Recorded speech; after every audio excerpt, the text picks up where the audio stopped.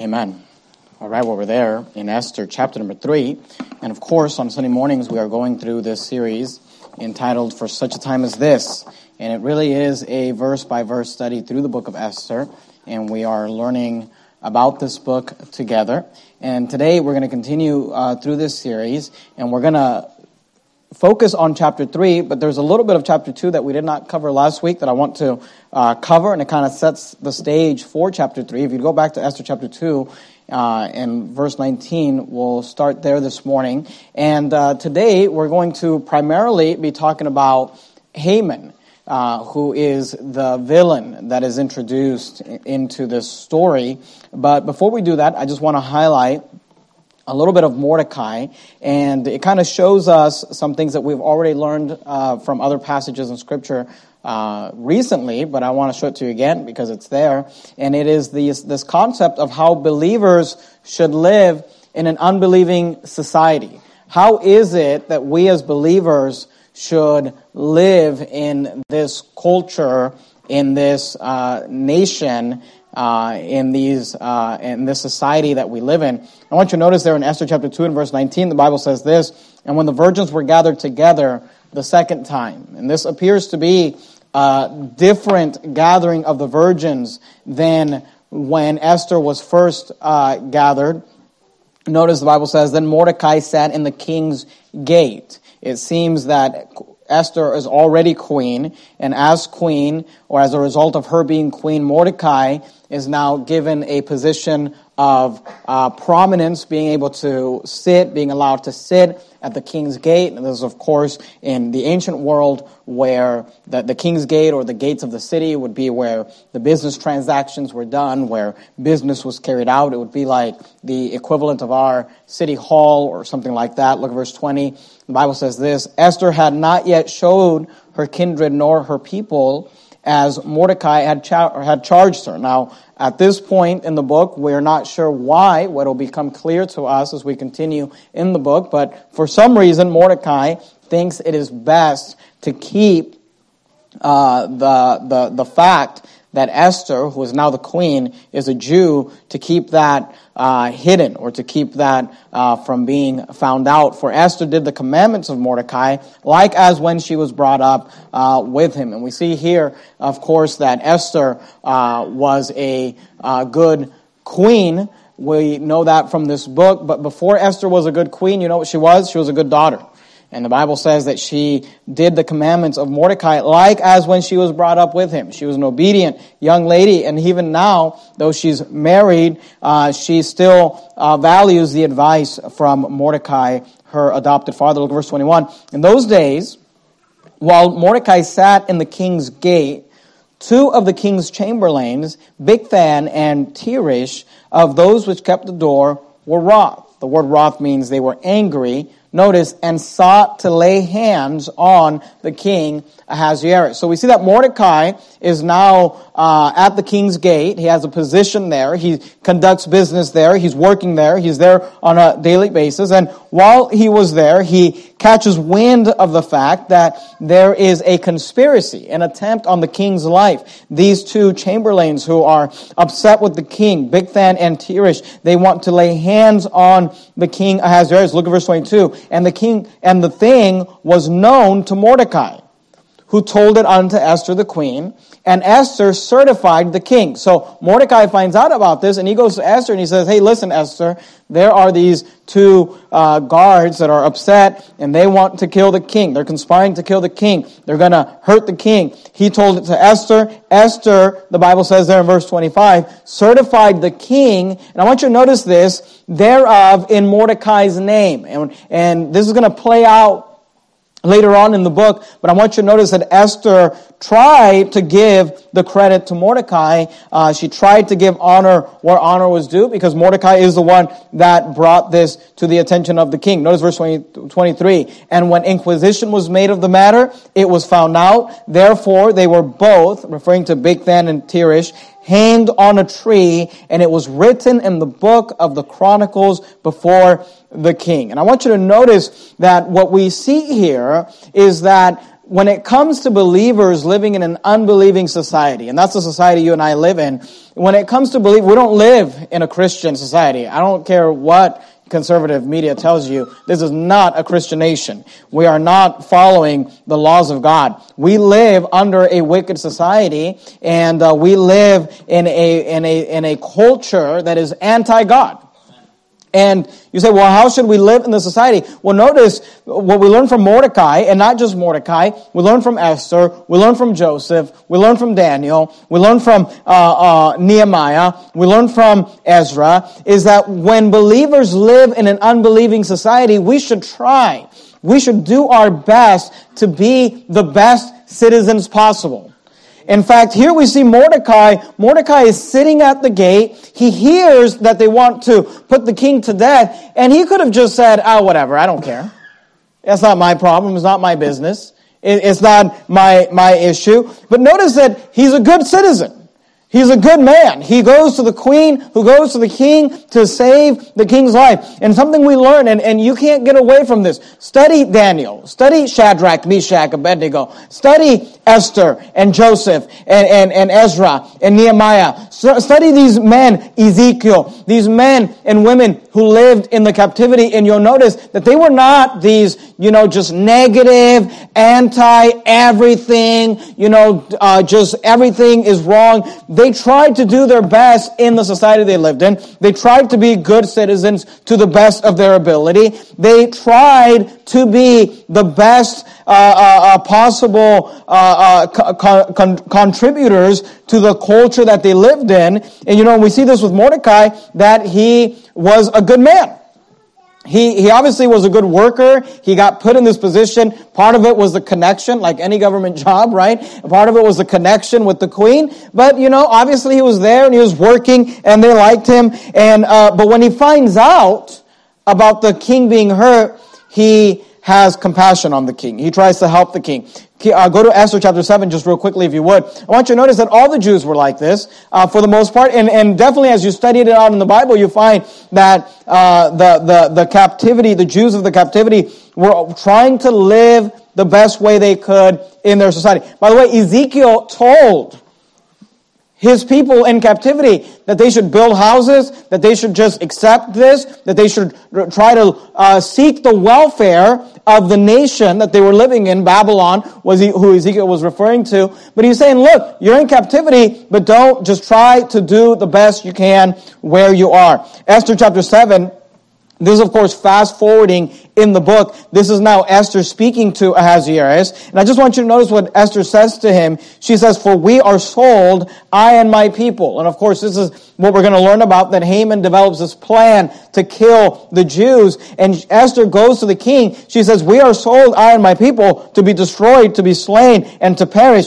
And then she says this. She says, but if we had been sold as bondmen or bondwomen, I had held my tongue. She says, look, if Haman would have just, conspired to make us all slaves, I wouldn't even be bringing it up. But he has conspired to kill all of us. He's conspired to commit genocide and kill all the Jews. And notice what she says. She says, and the context is that she's saying, look, if he had just sold us as slaves, I wouldn't even bring it up. I had held my tongue. She says this, although the enemy could not countervail the king's damage. And that word means to offset the effects of the king's damage. And the idea, what Esther is saying is this. She's saying the Jews are a benefit to this kingdom. God's people are a benefit to this kingdom. She said, I wouldn't even be bringing it up. If you were just rounding us up and selling us into slavery, I wouldn't even bring it up. She said, but even if that's all you were doing, the enemy could not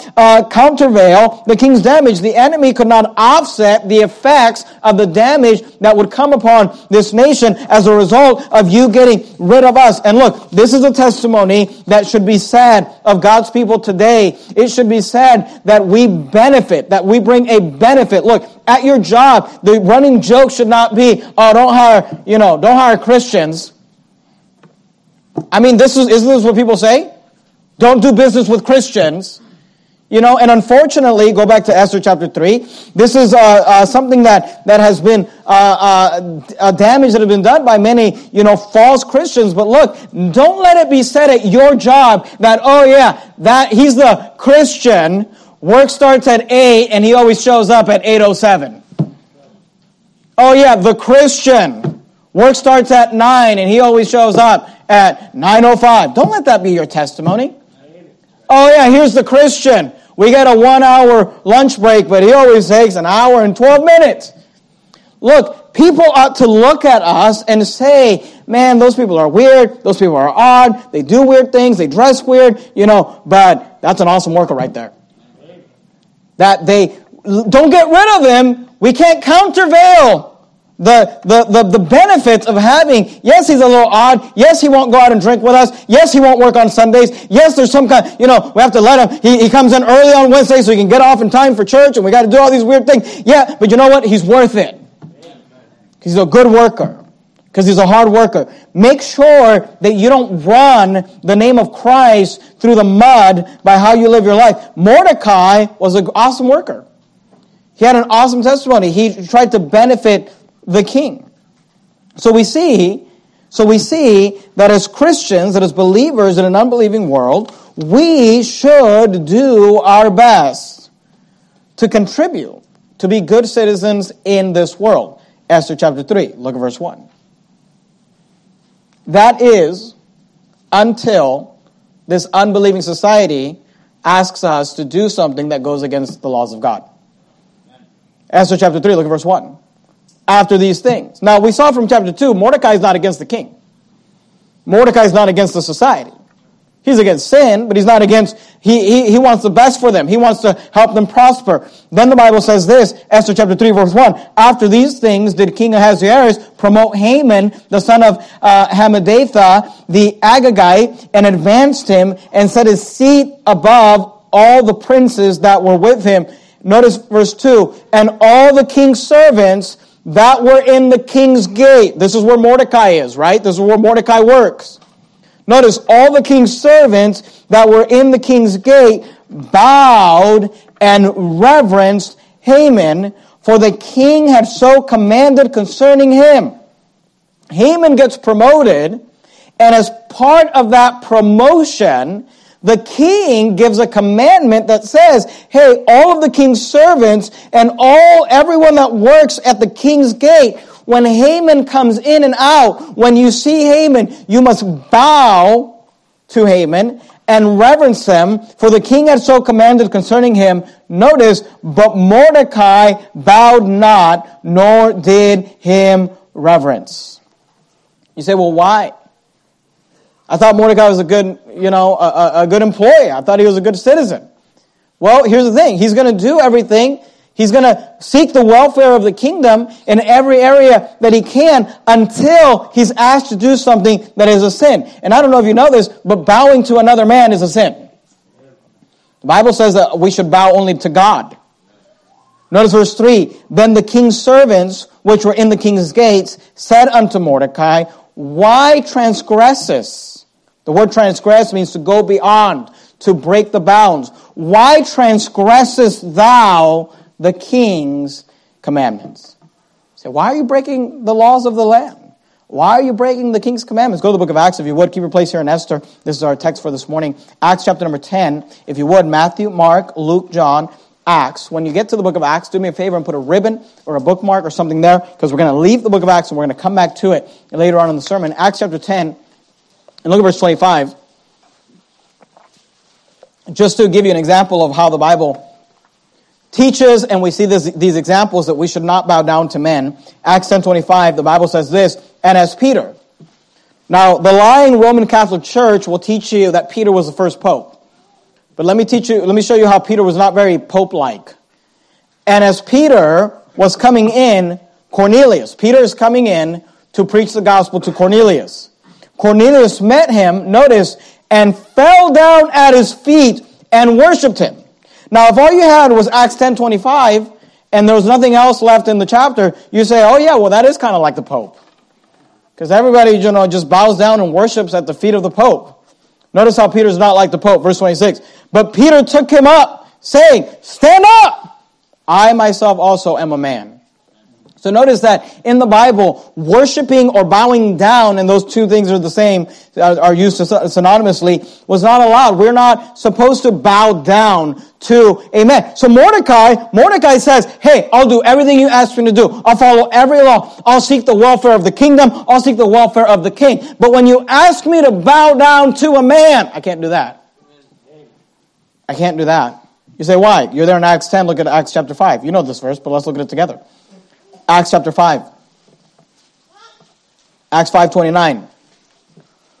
Acts 5:29 says this, then Peter and the other apostles answered and said, notice what they said? We ought to obey God rather than men. Now this was not a rebellious attitude. The attitude of the average Christian conspiracy theorist today is we never obey man. That is not what the Bible teaches.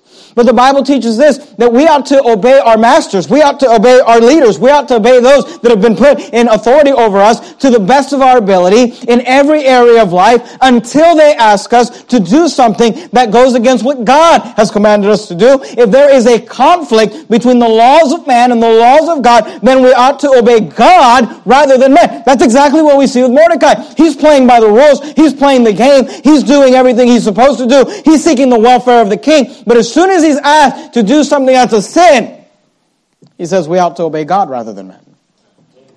You say, what should be the testimony of Verity Baptist Church? This should be the testimony of Verity Baptist Church.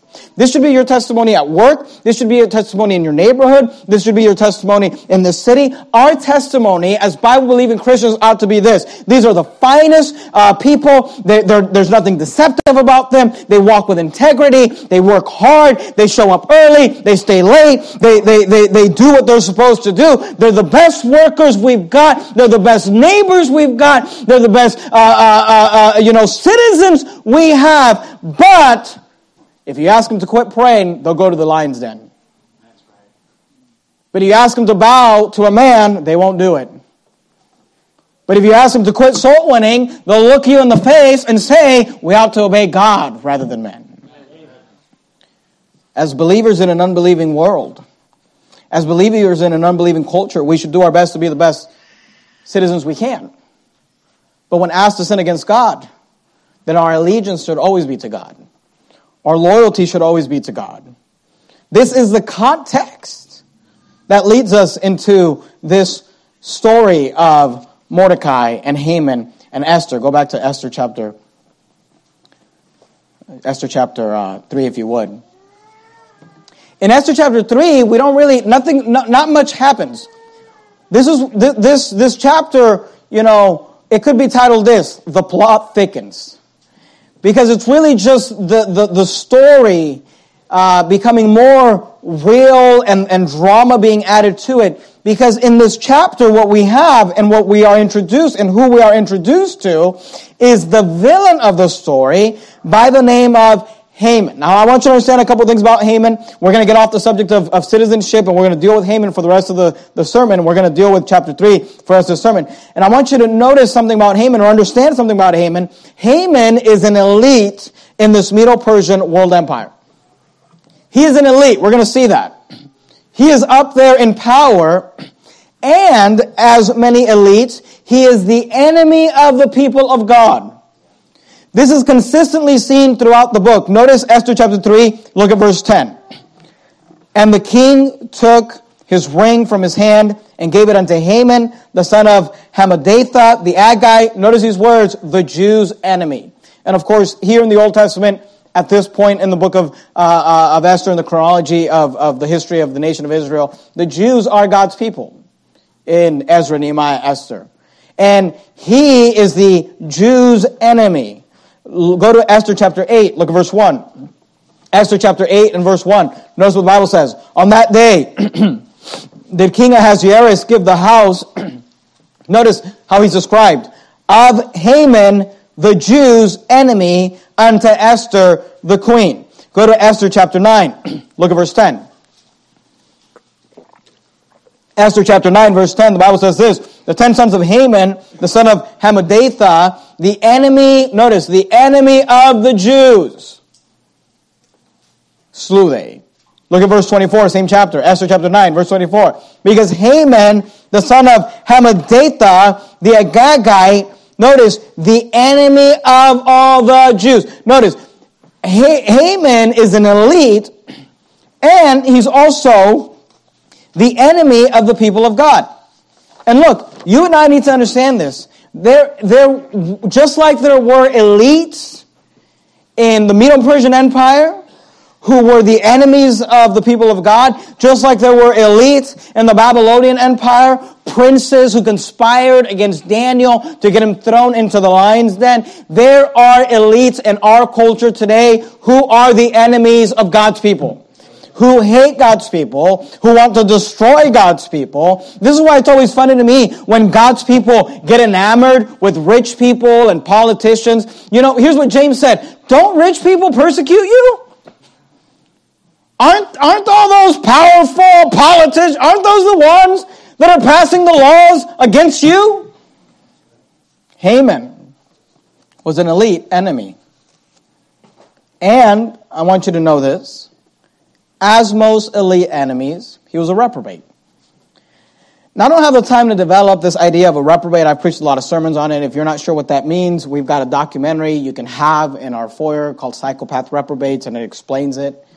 But I will say this, today we have in our culture people, a sector of people that have been identified as psychopaths. And this is what I'm telling you right now. You can study this out from the secular world. Psychiatrists and therapists refer to psychopaths as people that have two characteristics that are unnatural from the rest of society. And it is that they have no conscience and they have no empathy.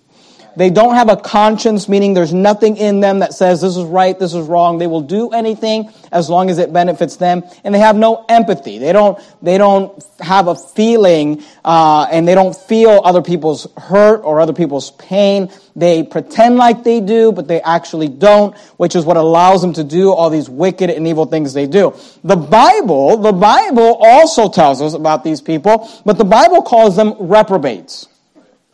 These are people that have rejected God, and God has rejected them. The Bible says he gave them over to a reprobate mind. 2 Timothy says they have a seared conscience. These people are psychopaths, what they're called in our society, and reprobates as they're called in the Bible. Hence the documentary is called Psychopath, Reprobates.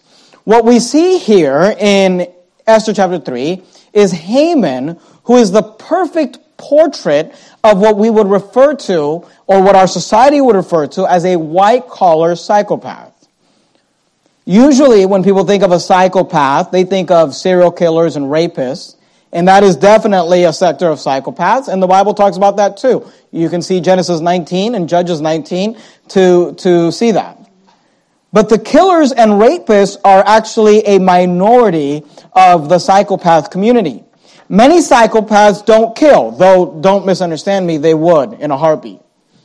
They don't kill because many of them use manipulation and deception to gain power to accomplish their wicked agendas. These are called white-collar psychopaths, and that's exactly what we see in Esther chapter 3 in the life of Haman, a white-collar psychopath. So let me just quickly, we'll go through this chapter. I want to give you four characteristics, four thoughts, four things that describe a white-collar psychopath, because you might work with one, you might be related to one, you probably have had one in your life. White-collar psychopath reprobates. What do they do? What do they look like? Number one, and maybe you can write this down. Number one, white-collar psychopath reprobates are powerful. They seek power. Notice again, Esther chapter 3, verse 1. After these things did King Ahasuerus, notice, promote Haman. Now, I don't believe Ahasuerus is a reprobate. I think, he's got issues, and he's definitely just likes to party a lot. You know, he's just your average worldly guy, who's also the empire, the king of the empire. We'll see later on in the book that he has empathy and things like that. But notice the Bible says here that after these things did King Ahasuerus promote Haman, the son of Hammedatha, the Agagite, notice, and advanced him and set his seat above all the princes that were with him. You know, white-collar psychopath reprobates are powerful people. Therapists and psychiatrists and psychologists would tell you, oh yeah, white-collar psychopaths, they move up in power structures. They're usually at the top controlling situations. But here's what's interesting. The Bible tells us reprobates do the same thing. White-collar psychopath reprobates always seek power, are drawn to power, want power. Did you keep your place in the book of Acts? Right there from Acts, go with me to the book of Ephesians. Keep your place in Acts because we're going to come back to it. But go to Ephesians. You've got Acts, Romans, 1st, 2nd Corinthians, Galatians, Ephesians chapter number 6. You know this verse, but let's look at it. Ephesians chapter 6. Notice that it is the psychopaths, the white-collar psychopath reprobates that seek power. And then the Bible tells us that the people who we're fighting against are those in power. Ephesians 6, verse 12. For we wrestle not against flesh and blood. And again, we understand that we are not in a physical fight. We're not going to go get guns and try to take over the government. The Bible says it is a spiritual warfare. For we wrestle not against flesh and blood. Who do we wrestle against? Who is at war with us? Notice, but against principalities. The word principalities in your King James Bible means a political ruler, a politician, a prince. Someone in power. We wrestle not against flesh and blood, but against principalities. Notice, against powers, people who have power, who can control things, against, notice, the rulers of the darkness of this world. A ruler, again, is a politician. It's a king, a queen, a prince, a principality, a governor. It says the rulers of this world, notice, against spiritual wickedness in high places. So the white-collar, psychopath, reprobate, they are powerful, they get advanced into power, and then God tells us, hey, in spiritual warfare, here's who you're fighting against? Principalities, powers, rulers of the darkness of this world, spiritual wickedness in high places. Forbes magazine says that the top 10 jobs that attract a psychopath are, number 1, CEO, number 2, lawyer, number 3, media, that's television and radio, number 4, salesperson, number 5, surgeon, number 6, journalist, number 7, police officer, number 8, clergy person, and all sorts of false prophets or reprobates, of course, number 9, chef, number 10, civil servant or politician. The Smithsonian says that research suggests that politicians are more likely to be psychopaths. In fact, one study said that 1 in 4 politicians is a psychopath. CNBS says this: 1 in 5 business leaders may have psychopathic tendencies. And here's all I want you to understand. Before you go and make a hero of some politician or CEO of some company, realize it is the Bill Gates, realize it is the Joe Bidens, realize it is the Donald Trumps, realize it is the people in power, the elites in power that are the white-collar, psychopath, reprobates who seek power and who we are fighting against. Principalities, again, spiritual warfare, not physical. They are the principalities, the powers, the rulers of the darkness of this world. The spiritual wickedness in high places. The clergy that rises in power. I don't think you should preach against the Pope. He's a reprobate. In all of the, whether it's Joel Osteen, whether it's Billy Graham, whether it's the Pope, whatever it is, these people that rise up in power, these white-collar psychopath reprobates are powerful. I want you to notice, secondly, not only are white-collar psychopath reprobates powerful, but white-collar psychopath reprobates are prideful. Look at verse 2. Esther chapter 3. Keep your place there in Acts if you would. Esther chapter 3, look at verse 2. And all the king's servants that were in the king's gate, and again, this is where Mordecai's at, bowed and reverenced Haman.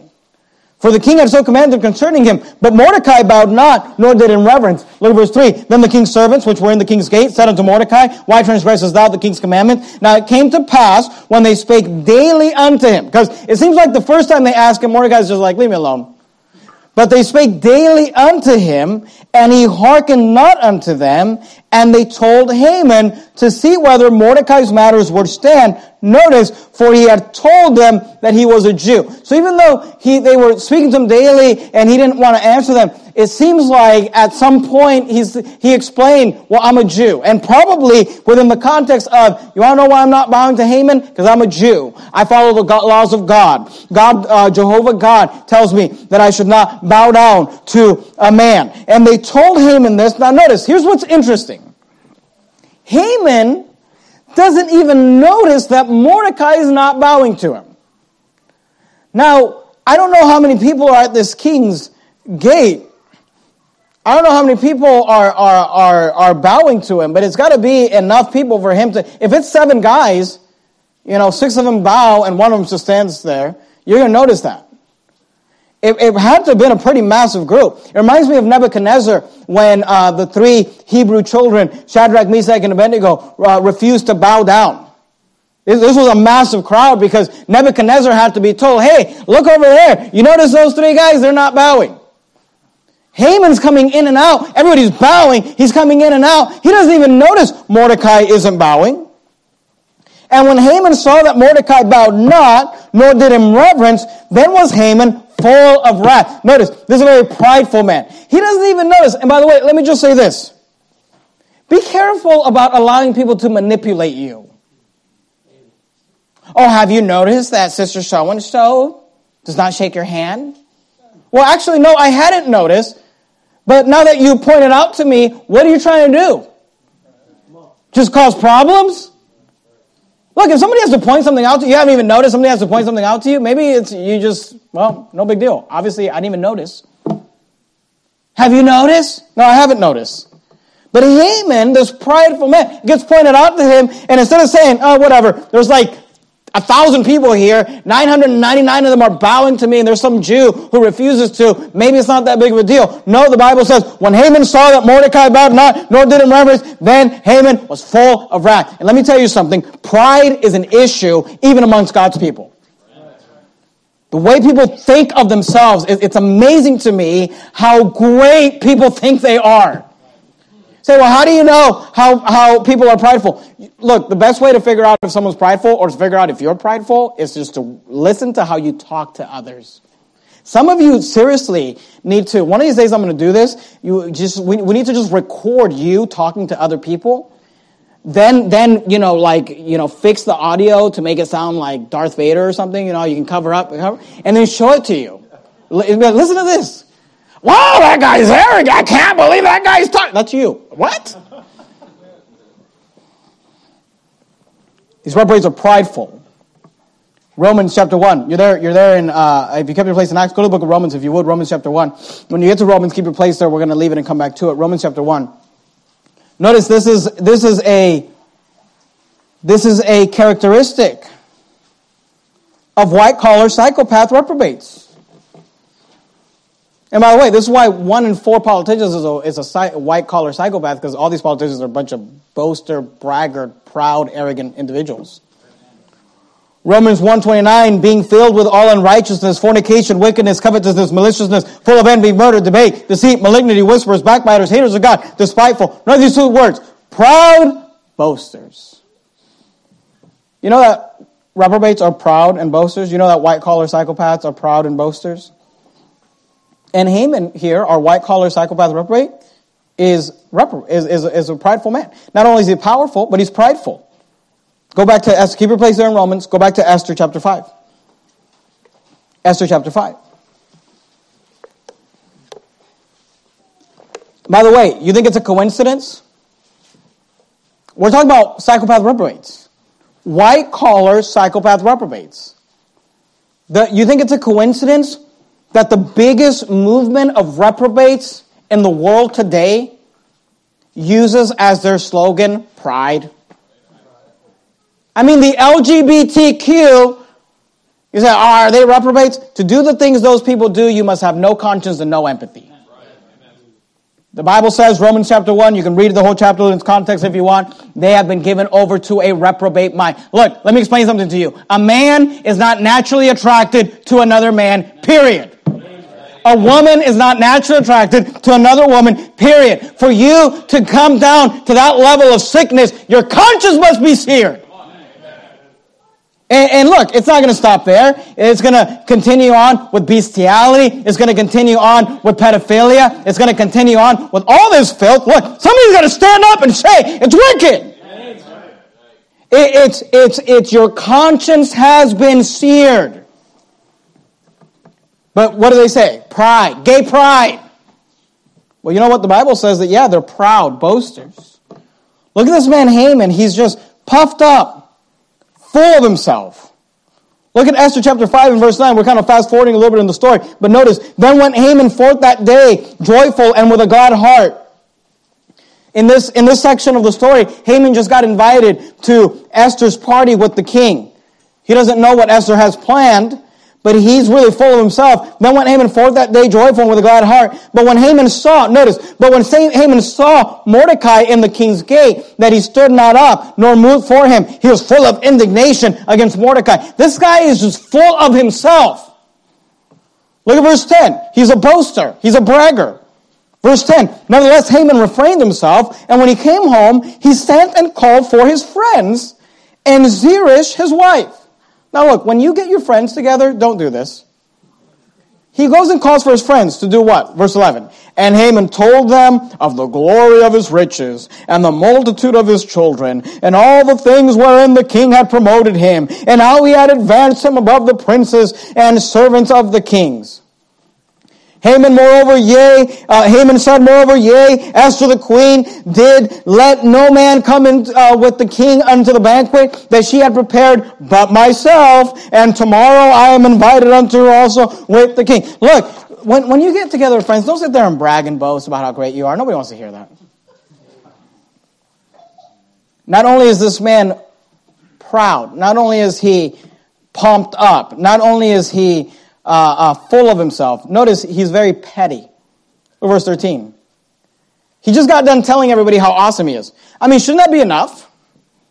Shouldn't you think like, I've got everything going for me. I'm the highest level. Other than the king, I'm at the highest position in the kingdom that is the worldwide empire at this time. I've got all these children. I've got this wife. I've got all these friends. I've got all this money. I've got all this power. I've got everybody in the kingdom bowing down to me except for this one guy. You would think he'd be like, whatever. One guy. No, he's petty. Notice, after all that, he says this, verse 13. Yet all this availeth me nothing. Availeth means benefit. He's like, none of this benefits so long as I see Mordecai the Jew sitting at the king's gate. Let me tell you something. When you get consumed with pride and covetousness, nothing is enough. People get this idea, if I could just live in this one neighborhood, as soon as you get that one neighborhood, as soon as you get that one car, as soon as you get that one house, as soon as you get that one vehicle, as soon as you get that one watch, as soon as you get that one gadget, as soon as you get whatever you think is going to make you happy, you're going to find out that you're still miserable. There'll be another house, another gadget, another version, another neighborhood, someone who's not bowing to you. You know what's better? Find your contentment in Christ. You know what's better? Find your happiness in Christ. This man was a petty man. Notice not only that, he was a presumptuous man. Look at verse 6 of chapter 6. Esther chapter 6 and verse 6. Again, we're fast forwarding in the story a little bit, but we have now the king wants to do something nice for Mordecai. We'll get into the story later on in the series, but the king wants to do something nice for Mordecai, and Haman comes in. Look at Esther chapter 6 verse 6. So Haman came in. And the king said unto him, the king, Ahasuerus, says unto Haman, what shall be done unto the man whom the king delighteth to honor? Now the king is talking about Mordecai. He's asking Haman, the enemy of Mordecai. The king doesn't know that they're enemies. He's asking Haman, what do you think I should do for the man that I want to delight? Notice, verse 6, wherefore, this is how prideful people think. Haman, I'm reading the wrong verse. I'm reading chapter 3, verse 6. Chapter 6, verse 6. So Haman came in, and the king said unto him, what shall be done unto the man whom the king delight to honor? Notice what he says. Now Haman thought in his heart. This is what he thinks. To whom would the king delight to do honor more than to myself? I mean, just presumptuous, petty, a bragger, a boaster, a prideful man. And you know what? These are the men that fill the White House. These are the men that fill the governor's house. These are the men that fill all the religious power locations. We see that this white-collar psychopath reprobates are powerful. We see that these white-collar psychopath reprobates are prideful. Keep your place right there in Romans. We're going to come back to it. Go back to Esther chapter 3 if you would. Here's point number 3. We see that these white-collar psychopath reprobates are pernicious. So what do you mean by that? The word pernicious means causing insidious harm or ruin, injurious, hurtful. You say, what's the big deal if these white-collar psychopath reprobates, if they're powerful and they're prideful, what's the big deal? Here's the problem, is that they're also pernicious. They're hurtful. They're malicious. Notice Esther chapter 3, verse 6. They just got done telling Mordecai, hey, Mordecai, I know you haven't noticed this, but when you come in and out and like all these people, this sea of people, that there's so many people bowing to you, you haven't even noticed the one guy all the way over there. In fact, here's some binoculars you can look. You see that guy over there? He's not bowing. You say, what? They tell Mordecai this. His response is he gets, everyone must bow. Look at verse 6. And he thought scorn to lay hands on Mordecai alone. Maybe one thing if you're like, I'm going to kill that guy. I mean, that's petty. That is so incredibly petty and prideful, it's crazy. But the Bible says, and he thought scorn to lay hands on Mordecai alone, for they had showed him the people of Mordecai. Because they tell him, you know, that guy's a Jew, and said something about Jehovah God, doesn't let him bow down to you. And he thought scorn to lay hands on Mordecai alone, for they had showed him the people of Mordecai. Wherefore Haman sought to destroy all the Jews that were throughout the whole kingdom of Ahasuerus, even the people of Mordecai. Say, what's the problem with these white-collar psychopath reprobates? Is that they want to hurt us all. Look, they don't have a problem with Pastor Bruce Mejia. They have a problem with every Bible-believing Christian who doesn't bow their knee to their LGBTQ garbage. They don't have a problem with Pastor Roger Jimenez. They don't have a problem with Pastor Stephen Anderson. They want to kill and destroy us all. Romans chapter 1, verse 29, the Bible says this, being filled with all unrighteousness, fornication, wickedness. What's wickedness? Morally evil, morally doing bad, covetousness, maliciousness. What is maliciousness? A desire to inflict injury, harm, or suffering on another. Full of envy, murder, meaning to kill. Debate, deceit. This is what God says these psychopath, white-collar, blue-collar, white-collar, psychopath reprobates are. They're full of this stuff. Maliciousness, murder, debate, deceit, malignity. What is malignity? To speak harmful truths. We'll see that with Haman here in a minute. Whisperers, backbiters, haters of God, despiteful. What does that mean? They're spiteful, they're mean, proud, boasters, inventors of evil things, disobedient to parents. These people want to hurt. They want to cause harm. Go to Esther chapter 3. They want to cause harm to God's people. They want to cause harm to the innocent, the most innocent in this world, children, by defiling them, by molesting them. Esther chapter 3, look at verse 7. In the first month, that is the month Nisan, the 12th year of King Ahasuerus, they cast pur, that is the lot, before Haman from day to day, and from month to month, to the 12th month, that is the month Adar. Notice verse 8. And Haman said unto King Ahasuerus, there is a certain people scattered abroad and dispersed among the people in all the provinces of thy kingdom. Listen to me. This is what Gavin Newsom, this is what Joe Biden, this is what the elite rulers of this world are going to say or are saying about us. And Haman said unto the king of Ahasuerus, there is a certain people scattered abroad and dispersed among the people in all the provinces of the kingdom, and their laws are diverse from our people. And look, to an extent that's true because Mordecai and Esther and us, we are all following God's laws. Neither keep they the king's laws. That's not necessarily true. We keep the king's laws till the king's laws come in conflict with God's laws. Therefore, it is not for the king's profit to suffer, to allow them. Look, this is Haman doing what white-collar psychopath reprobates do. He's manipulating the king. They're not following the laws. He doesn't mention it's the one stupid law that everybody's supposed to bow to you. He doesn't mention the fact that, oh, by the way, this guy saved your life. By the way, you married his daughter. By the way, Daniel, Shadrach, Meshach, and Abednego were found 10 times better. These people bring a benefit to the kingdom. These people help the kingdom. No. You know what they say? It is not in your best interest. It is not, therefore, it is not for the king's profit to suffer them. They say we're hurtful. They say we want to hurt. But the truth is that these white-collar psychopaths, reprobates are pernicious. They are hurtful. They are the ones that want to hurt. I mean, just yesterday, and I know most of you have heard this, but just yesterday, First Works Baptist Church in Los Angeles, California, one of our sister churches as far as friends and fellowship, Pastor Bruce Mejia down there, they had, for the last several weeks, they've been having these all sorts of problems on social media and with the regular media about him preaching against these filthy animals called homosexuals, preaching against them. And they've been, they had a protest last week. Just yesterday, they bombed his church building. They literally bombed the church building in the middle of the night. But yet we're the ones on the Southern Poverty Law Center as hate groups. Supposedly we're the terrorists. We're the ones preaching hate. We're the ones, preaching all this. And yet they're the ones that threaten us. They're the ones back in 2016 when we had a big protest here. They're the ones sending us, stuff that comes out of their bodies in the mail.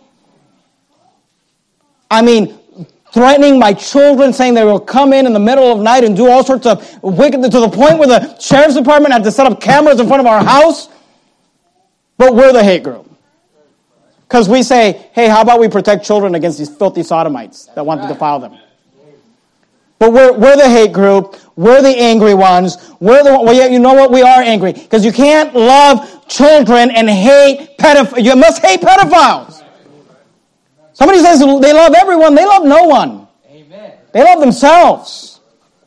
These white-collar psychopath reprobates are pernicious. They want to hurt. And look, they want to quiet us. They want to stop us from preaching this and telling the truth. But look, when you get around these people in real life, because here's the truth about the homosexuals, is that most people don't know the real homosexuals. They know what's portrayed to them on the media. Oh, they're happy-go-lucky, they're funny, they're a little quirky. You get around real ones, they'll bomb your building. They'll send you all sorts of filth. They'll threaten to do all sorts of things to your children and your wife. These people are pernicious. And you know what? We need to not. You know what? You say, what should we do as Very Baptist Church? We should be the best citizens possible and not bow our knees to the reprobates. We should be the best citizens possible and not bow our knees to the LGBTQ, white-collar, blue-collar bunch of pedophile, psychopath, reprobates. We should stand strong. We should say, hey, we'll do everything you ask us to do. This is why I don't fight at Walmart about masks. I've got real fights. And I've got things to do. I don't know. I don't understand these people who've got 3.5 hours to fight with the manager at Walmart. I just need milk. I just need milk. Give me the milk. You serious? These people are pernicious. And you know what? Let me just give a message to our brothers and sisters in L.A. A message to my friend, Pastor Bruce Mejia, to Miss Sarah, and to our brothers and sisters at First Works Baptist Church. My message to them is this. We are troubled on every side, yet not distressed. We are perplexed, but not in despair. Persecuted, but not forsaken. Cast down, but not destroyed. You just stay with it. You just stick with it. You just stand strong. And if people quit on you and leave you and forsake you, God doesn't leave you. Amen. These white-collar psychopath reprobates are powerful, and they are prideful, and they are pernicious. They want to hurt. They want to kill. They want to destroy. Why don't you notice, lastly this morning, these white-collar psychopath reprobates are pitiless, meaning they show no pity. They're cruel. Look at verse 9. Esther chapter 3, verse 9. If it please the king, this is our villain. Let it be written that they may be destroyed. And I will pay 10,000 talents of silver to the hands of those that have the charge of the business to bring it into the king's treasuries. And the king took his ring from his hand and gave it unto Haman. Notice how powerful they are. The son of Hammedatha, the Agagite, the Jews' enemy. And the king said unto Haman, the silver is given to thee, the people also. It's funny how we have to save and raise money and struggle to do the work of God. But they're just, eBay, Amazon, Costco. And look, don't become one of these people that starts boycotting every store that, gives to Black Lives Matters and all these people, because they all do. Walmart, every single one, all of them are just donating millions of dollars to these people. The silver is given to thee, the people also, to do with them as it seemeth good to thee.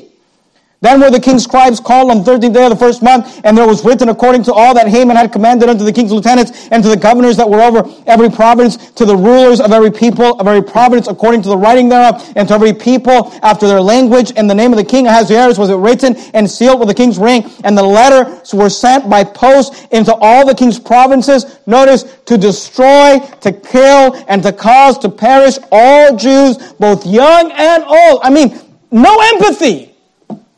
No conscience. Young and old. Little children and women in one day. Even upon the 13th day of the 12th month, which is the month Adar. And to take the spoil of them for a prey. The copy of the writing for a commandment be given in every province was published unto all the people, that they should be ready against that day. The post went out, being hastened by the king's commandments, and the decree was given in Shushan the palace. Notice these words. Don't miss this. Notice how these people have no conscience and no empathy. They have no pity, and they are not cruel. They just signed a law saying men, women, and children, little children, are to be all killed, all rounded up, all killed in one day. And what do? And the king and Haman sat down to drink. You just go have a beer, after the workday. Go to the bar, sat down and have a drink. Look, this is what these white-collar psychopath reprobates do. I mean, you can have Roosevelt and Stalin, sitting next to each other after they've made some deal. These politicians, they decide, we're going to do this, we're going to bomb there, we're going to go that, we're going to send all these millions of kids out to just, be killed. We're going to put all these families at war with each other. Oh, let's go have a drink afterwards. There's no pity. No empathy, no weight to what they're doing.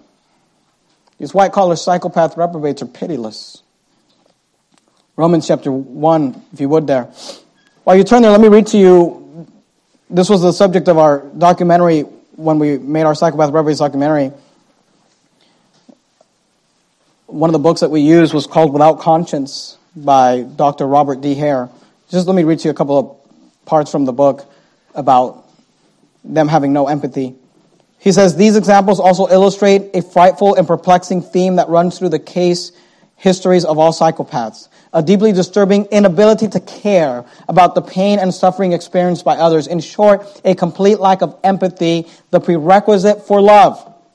He said later on, they give little thought to the pain and humiliation experienced by the victims.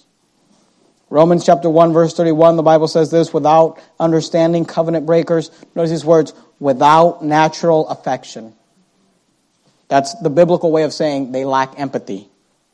Implacable. They can't be appeased.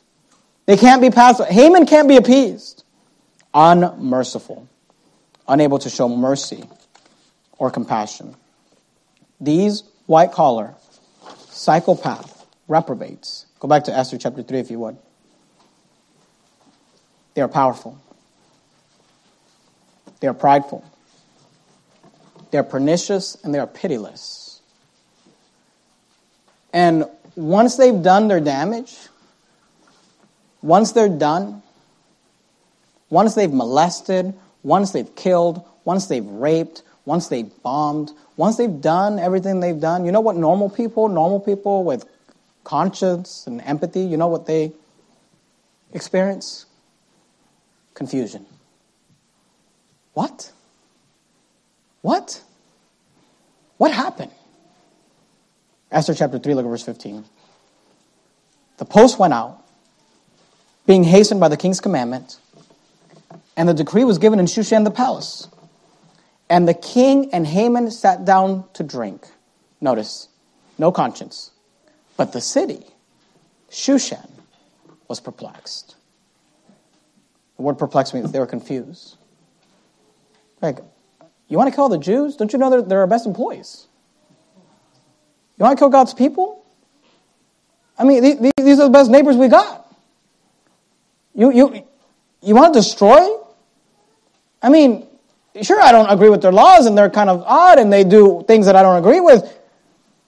They're perplexed. See, these people, these white-collar psychopath reprobates, they're not normal. They have seared consciousness. And once they've done what they do, I mean, isn't it odd to you? They sit there and drink. Once they've made all these decisions to send all these people to die. And the rest of the city is perplexed. I was in the U.S. Air Force for 4 years. I was deployed to Qatar. It was interesting to me at the time. I didn't really understand it. It was interesting to me. One common conversation that would be had among the troops in a foreign land was, I'm not even sure why we're here. While the politicians are drinking, sending people to death, the city was just perplexed. You know why you can't understand it? You can't understand what they do? You can't understand the decisions they make? Because you have a conscience. Because you have empathy. Because you care. But these white-collar psychopath reprobates do not.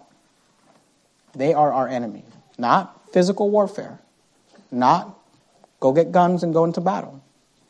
But we must fight against them spiritually. Against principalities, against powers, against the rulers of the darkness of this world, against spiritual wickedness in high places. Let's bow our heads and have a word of prayer. Heavenly Father, Lord, we do thank you for this chapter in the book of Esther and the appropriate timeliness. Lord, help us. We want to be a loving church like any church, and we are a loving church like any church. But part of loving is telling the truth. Part of loving is calling out the enemies of God's people. Lord, I pray you'd help us to be like Mordecai, the best possible citizens, living right, doing right, living for the welfare of those around us. But help us to also take a stand. And when the command comes from the leaders to bow our knees to these reprobates, help us never to bow, always to stand, to say we ought to obey God rather than men. Lord, I pray you strengthen our church here. I pray you strengthen our churches in different locations in Fresno and Manila and Pampanga. And Lord, I do pray a special prayer for First Works Baptist Church, for Pastor Bruce Mejia, Miss Sarah, and the kids. I pray you strengthen them. Pray you'd fill them with boldness. Lord, I pray you'd help them to know that they've got friends that love them up here. We're rooting for them. We're praying for them. In the matchless name of Christ we pray. Amen.